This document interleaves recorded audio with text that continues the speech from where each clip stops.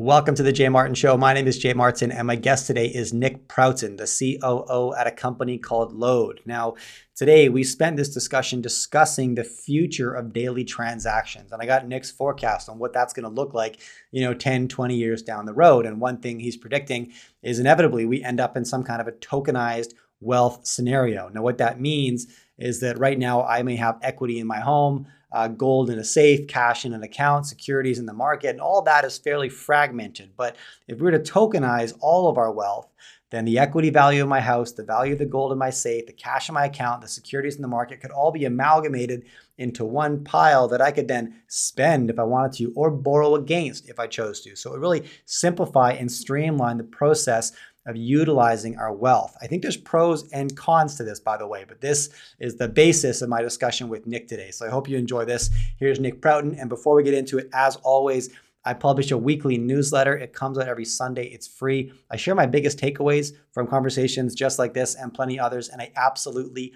love writing it. And I'd love to have you join the team. Hit that link below if you want to subscribe. Here's Nick Prouten. Enjoy.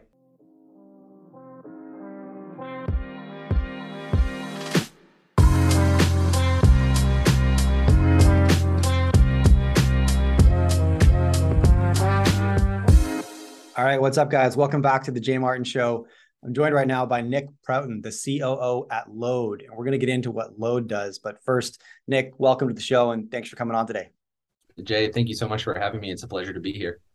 Well, I'm excited. There's a handful of directions that I want to go. Where we'll start, I think, is pre-recording here, and my team sent over some questions for you, and you mentioned that one thing you're watching right now is the media downplaying, correct me if I botched this, the seriousness of the incoming recession and failing to inform consumers, individuals, what might occur in their life.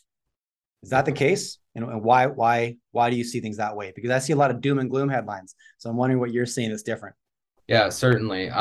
It depends on where you're looking at your headlines. Certainly, there are media outlets that are being provocateurs or saying doom and gloom.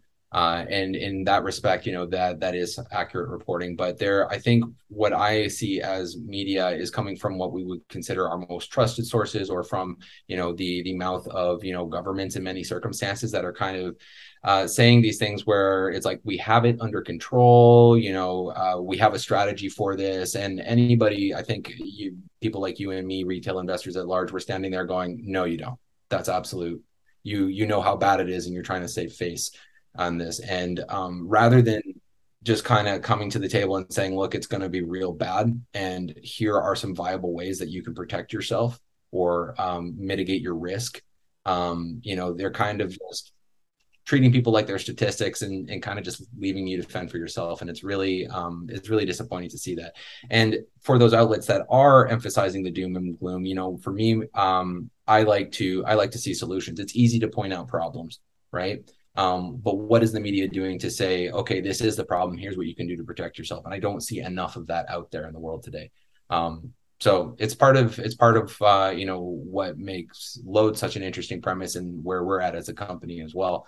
So that's why I highlighted that for you. Now, where are you most concerned about vulnerabilities or fragilities in the economy, Nick? Like, do you look towards the real estate market? Do you look at the bond market? Do you look at the equities market? Like, you personally, where would you be worried about being exposed right now?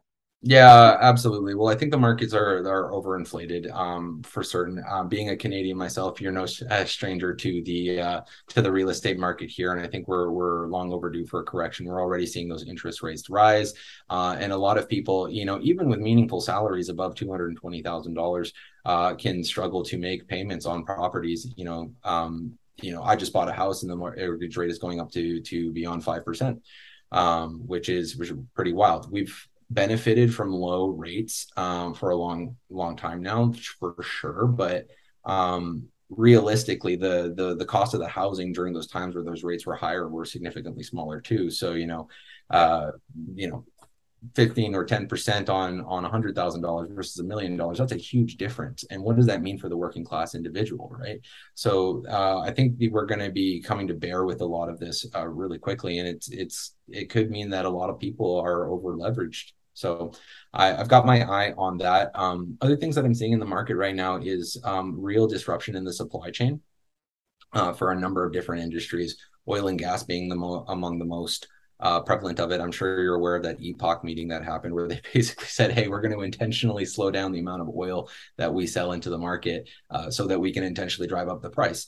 Companies are seeing record profits, and despite that, they're still just continuing to drag up the prices. So there's a lot of fragility in our economy right now that nobody has the answers to, but it is really concerning to see this all play out in sort of slow motion.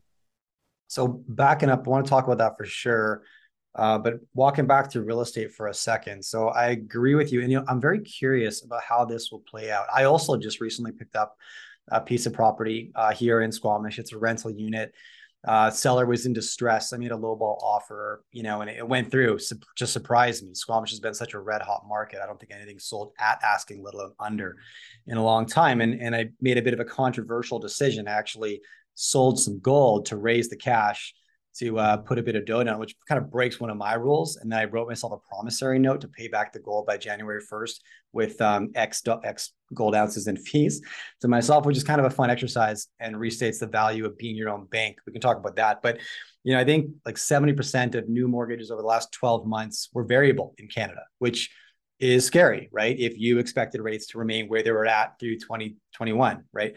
So what do you think occurs there? Like, and I'm not asking for a hard prediction, Nick, because I don't believe in those, but like, would you speculate there's going to be a significant number of defaults, or some sort of a sell-off in order to raise capital, or what's the consequences of an over-levered Canadian real estate ownership population? Yeah, absolutely. I definitely do see a lot of defaults beginning to take place, Okay, and because interesting. people are over leveraged. And one of the other things that we're beginning to see in the real estate market is that there's lots of more institutional investors, not individuals or even retail real estate investors, but like conglomerates coming in and buying up whole swaths of property and redeveloping communities. And I can't remember where this quote was. It's like you'll own nothing and you'll love it. Yeah, And you'll own nothing and be happy. Yeah, yeah, right. yeah. Can't remember the where that came from, but World Economic Forum, I believe. thank you. Yeah, But to that point, it does have that sort of like element and air to it when I look at what's taking place right now, because we are seeing that money start to move up into Canadian real estate. And what does that mean for you and me as average people, or for the first time home buyer? Like it means that it's just all the more out of reach, because how are you supposed to compete with these massive developers? You can't yeah. have the power, right? No, 100%, 100%. What's interesting about that is like when you look at the real estate debate, it's been a debate. I grew up in Vancouver, and it's been a debate in Vancouver for my entire life, right? How are we going to fix the housing crisis? And I know this is like a bipartisan issue that everybody seems to agree with. We need to fix the housing crisis, and the crisis being real estate is too expensive. That's what it seems to be. I always find myself standing in these rooms going, what are you guys talking about? Like, look out a window. This city is gorgeous, 360 degrees. It's surrounded by water on three sides. It's more or less an island. And the whole world can move here. Our immigration policies are super lax. So why would real estate here be cheap, right? And I know that's an isolated event, but then we see more inventory hit in the street.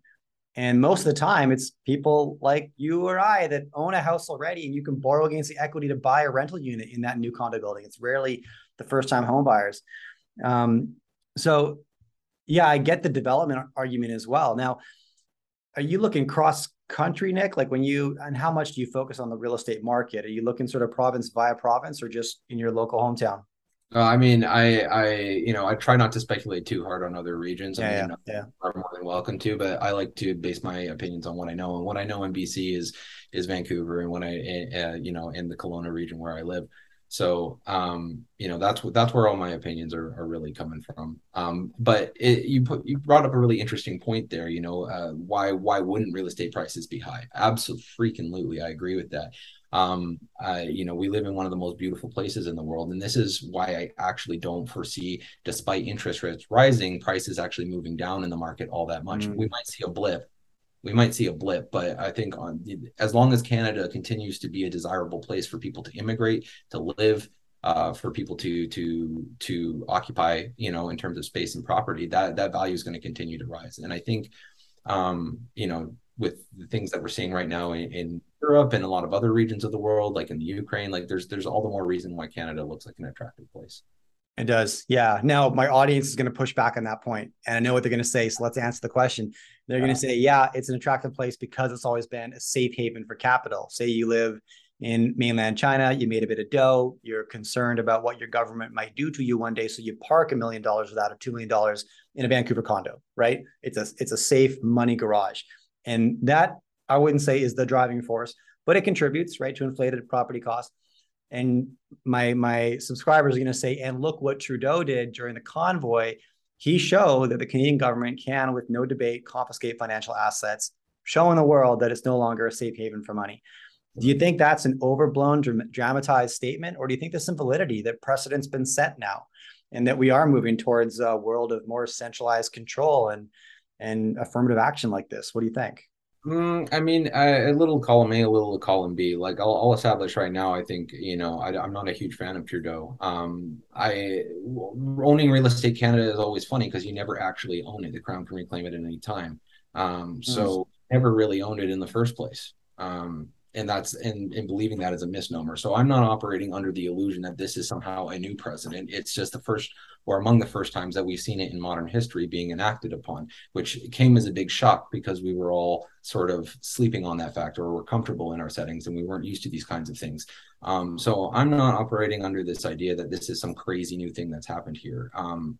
I kind of always operated under the assumption that if the government of your country wants to take something from you, they will, and they will come up with any garbage excuse. And I don't think that is unique to Canada. I don't think that's unique to the United States, Russia, China, anywhere in this world. So I don't think you're ever really safe from a massive government. That's Can I just ask? Yeah, no, that's I love that point, and I tend to agree with you, man. The reason that I started this YouTube channel was to hunt down personal sovereignty in protection of those worst case scenarios. So I got to ask, like, is that part of the inspiration for you to start a project like Load and maybe share what you're working on there? But I'm curious what drove you towards gold and silver backed cryptocurrency. Yeah, absolutely. And it's a great question to ask. Personal sovereignty is huge for me as well. And most of Lode's environment is non-custodial for those of you out there who are crypto investors and who know what that means.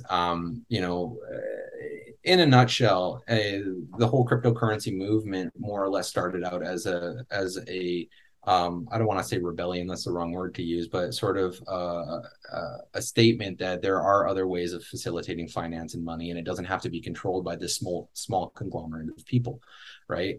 That's where that whole concept of decentralization really played in. And so it was a way to give people more autonomy over their cash and cut out intermediaries. And in that sense, Load was really inspired by that. I'm not the project founder. I have been with the project for 4.5 years, though, and oversee pretty much all of the operations. And at its core, Load is an initiative to restore silver and gold to the monetary system, right? We have seen in modern history that when we have our currency backed by precious metals, and I know that you're a gold bug, so this makes sense to you, right? That you have this hedge against inflation, you have more stability. There's all these advantages to holding precious metals. And so we know this works. We're going through periods of inflation. We used to think we were insulated from this hyperinflation that we saw in other countries, but you've seen how much the inflation rate has been in Canada, even in the United States. Lots of developed nations around the world are now seeing this instability. So it's really making the case that silver and gold money has value in today's economic environment, and blockchain is the vehicle to make that happen, right?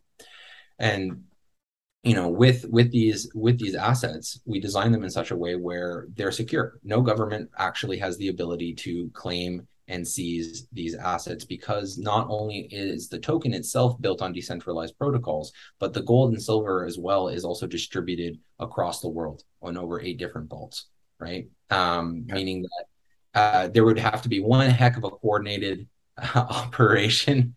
I would be thoroughly impressed if there was any capability by a central government to come in and seize all of these assets. We have the ability to be nimble and to pull in and out of regions where it makes sense, right? And that is all to say that you, the individual who holds our digital silver, our AGX coin or our AUX coin, you can have the comfort that your assets are yours. Load can't move them. Load can't do anything with them.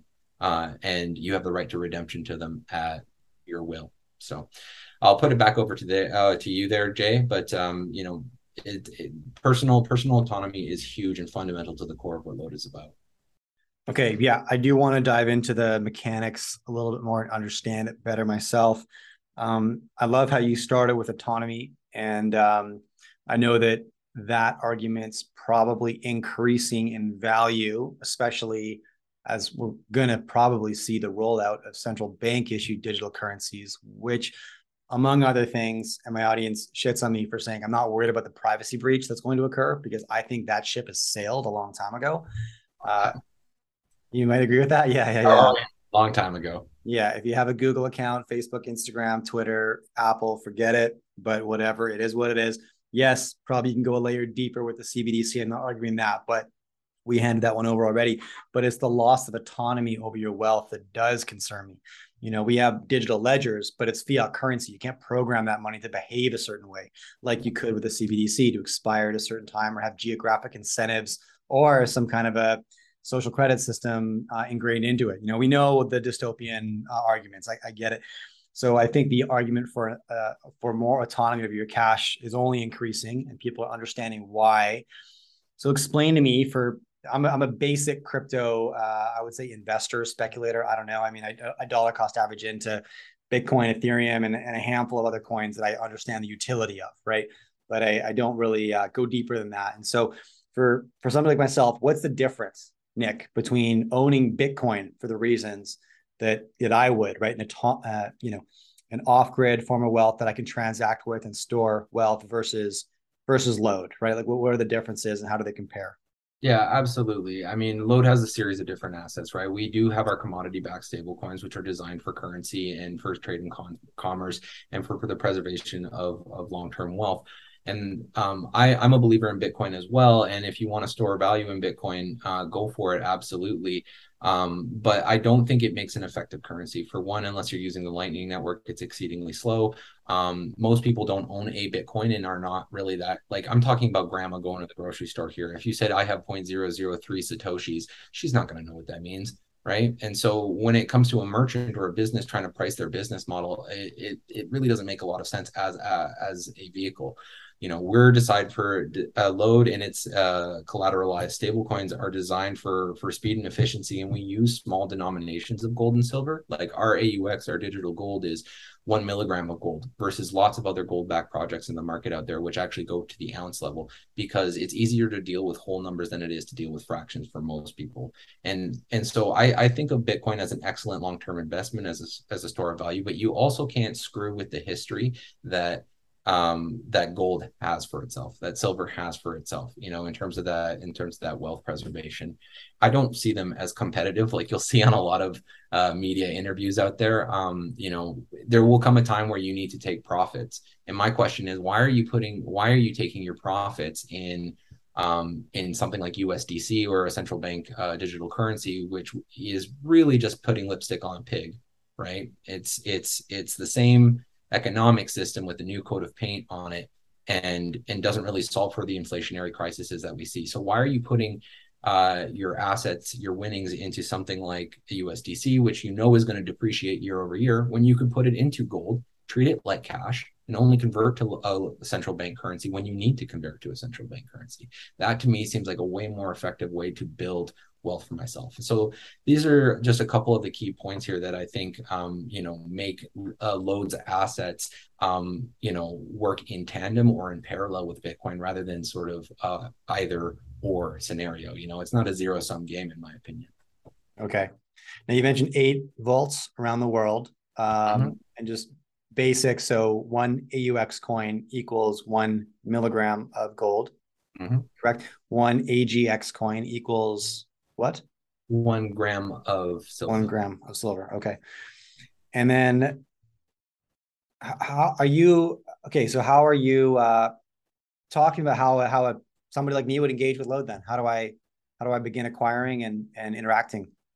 Yeah, I mean, great question to ask. We are in the DeFi space as well. So if you are a little bit more into cryptocurrencies and trading, you can find us on dexes that are based on Avalanche. That's the blockchain we're built on. But if you're not, if you're just somebody who likes to dip their toes and you just want access to, safe and autonomous uh, digital gold and silver, then you can download our mobile app, what we call the Load app wallet, which is a non-custodial wallet. And Download it like you would any other app, and from there we have a whole bunch of different payment methods for you to come in and start buying that digital gold and silver. And moving into the first quarter of 2023, we're going to have a card program, an international card program available, so that you can actually just go to the grocery store and pay for goods and services anywhere Visa Mastercard is accepted with your gold or with your silver. So Okay. we tried our best to make it as easy for people to get in as possible. And is that a partnership with Visa, MasterCard, or how does that operate? Sure. I mean, without going too deep into the weeds of creating a credit card program, there are program providers that are licensed partners with MasterCard and or Visa, and we work through them to facilitate the card program, right? So they have the license to issue cards and to operate with Visa and Mastercard, and our responsibility is to be that intermediary that takes in the gold and silver and allows it to be liquidated for the fiat currency that the merchant on the other end of the arrangement needs to be paid out in, right? So we are essentially that middleware, and but you the consumer, you don't need to worry about any of that sort of technology. It's as easy as using your debit card today or your credit card today. You just go to the core of the store, you swipe, you pay, and it takes off of your gold and silver balance what you're owed in that local currency. If you were to speculate, Nick, on how we will transact day to day purchases like going to the store 10 years down the road, go Mm-hmm. 20 if you want to, what will be different about how I would go and do my grocery shopping? Yeah, I mean, it's really interesting. I think there will be those who are really invested in our personal autonomy and our wealth, and not the way that we go to pay for things will be incredibly diverse. You've already begun to see this in sort of big crypto exchanges like crypto.com, where they have cards that'll pull on your Bitcoin and do like that. Like the future of wealth is entirely tokenized. I do believe that tokenized securities, tokenized commodities, tokenized real estate, tokenized everything is really where I see when I talk to institutional clients and I talk to hedge funds and banks and seeing where they're investing. There's so much effort being put in right now in this idea of tokenizing your wealth. And so I think that in the future, people's what and not and we buy a basket of assets today. You own some real estate, you own some stocks, you own all of this, but they kind of live in disparate systems. They don't all play nicely with each other. Real estate is very slow and arduous and more paper oriented versus something like crypto, which is digital and fast and instantaneous. In the future, I think people are going to be holding a basket of assets in a digital format, and this will be everything from real estates to commodities to gold and silver to cryptocurrency straight up. And where it will be different is that you will actually be able to pull on this pool of assets to make payments more readily and more easily than you can today, where it's essentially all of our assets work in disparate systems that aren't really aligned. If you want to pull value out of your real estate, you have to sell the property or you have to leverage the property to do that. It requires a lot of collaborations with banks. In the future, you might be able to just own a fractional tokenized portion of some real estate, liquidate that on a market, and then put that on a debit and credit card. So that's how I think you'll see some major transitions in the way that people manage their wealth and make payments. Now, that might be for a more advanced audience like your community, or people like you and me who have our nose sort of keenly to the ground. But for the average consumer who will likely still use banks, these banks will and are already adopting these practices. So while you might hold central bank digital currency in your bank account, on the back end, how the bank is managing its wealth and it's what it's invested in, it will all be through tokenized assets as well. So I see that as kind of the major change. But realistically, for a consumer, blockchain and tokenized technology needs to get to the point where you are no longer thinking about how the technology works. Yeah. And once we overcome that hump, that's when you're going to see the widespread adoption that you see the fanatics in blockchain really start to talk about. Your grandma doesn't want to think about how her debit and credit card works. She just wants to know when she goes to the store, she taps, it's done. Right. Yeah. And it never even crosses her mind. And if you were to ask the average person how do Visa payment rails work, they wouldn't be able to tell you, right? Because No. the technology is so user friendly and intuitive. it's not really relevant. And so that's the other migration that we're working towards that I see taking place is the technology will become so easy and simple to use that you won't even need to think about it, or maybe in many circumstances even realize that you're using that type of technology. Which will occur. I mean, that's, yeah, you mentioned Visa, you could internet protocol. I don't need to know how internet protocol works to understand the value of sending and sharing information. I want to know what it does and how it engages with my life, not how it functions behind the scenes. And I agree, eventually blockchain technology will probably be like wallpaper, just surrounding the infrastructure of our lives, but very much out of sight and out of mind, the functionalities we'll engage with. So forgive me, this is a juvenile question, but so as we're tokenizing our wealth, you're essentially saying that I could be in a place where my real estate equity. So right now, you're right. It's very, very decentralized, I suppose, in that my real estate equity is over here, my securities are over here, my cash is over here, my gold is buried somewhere else.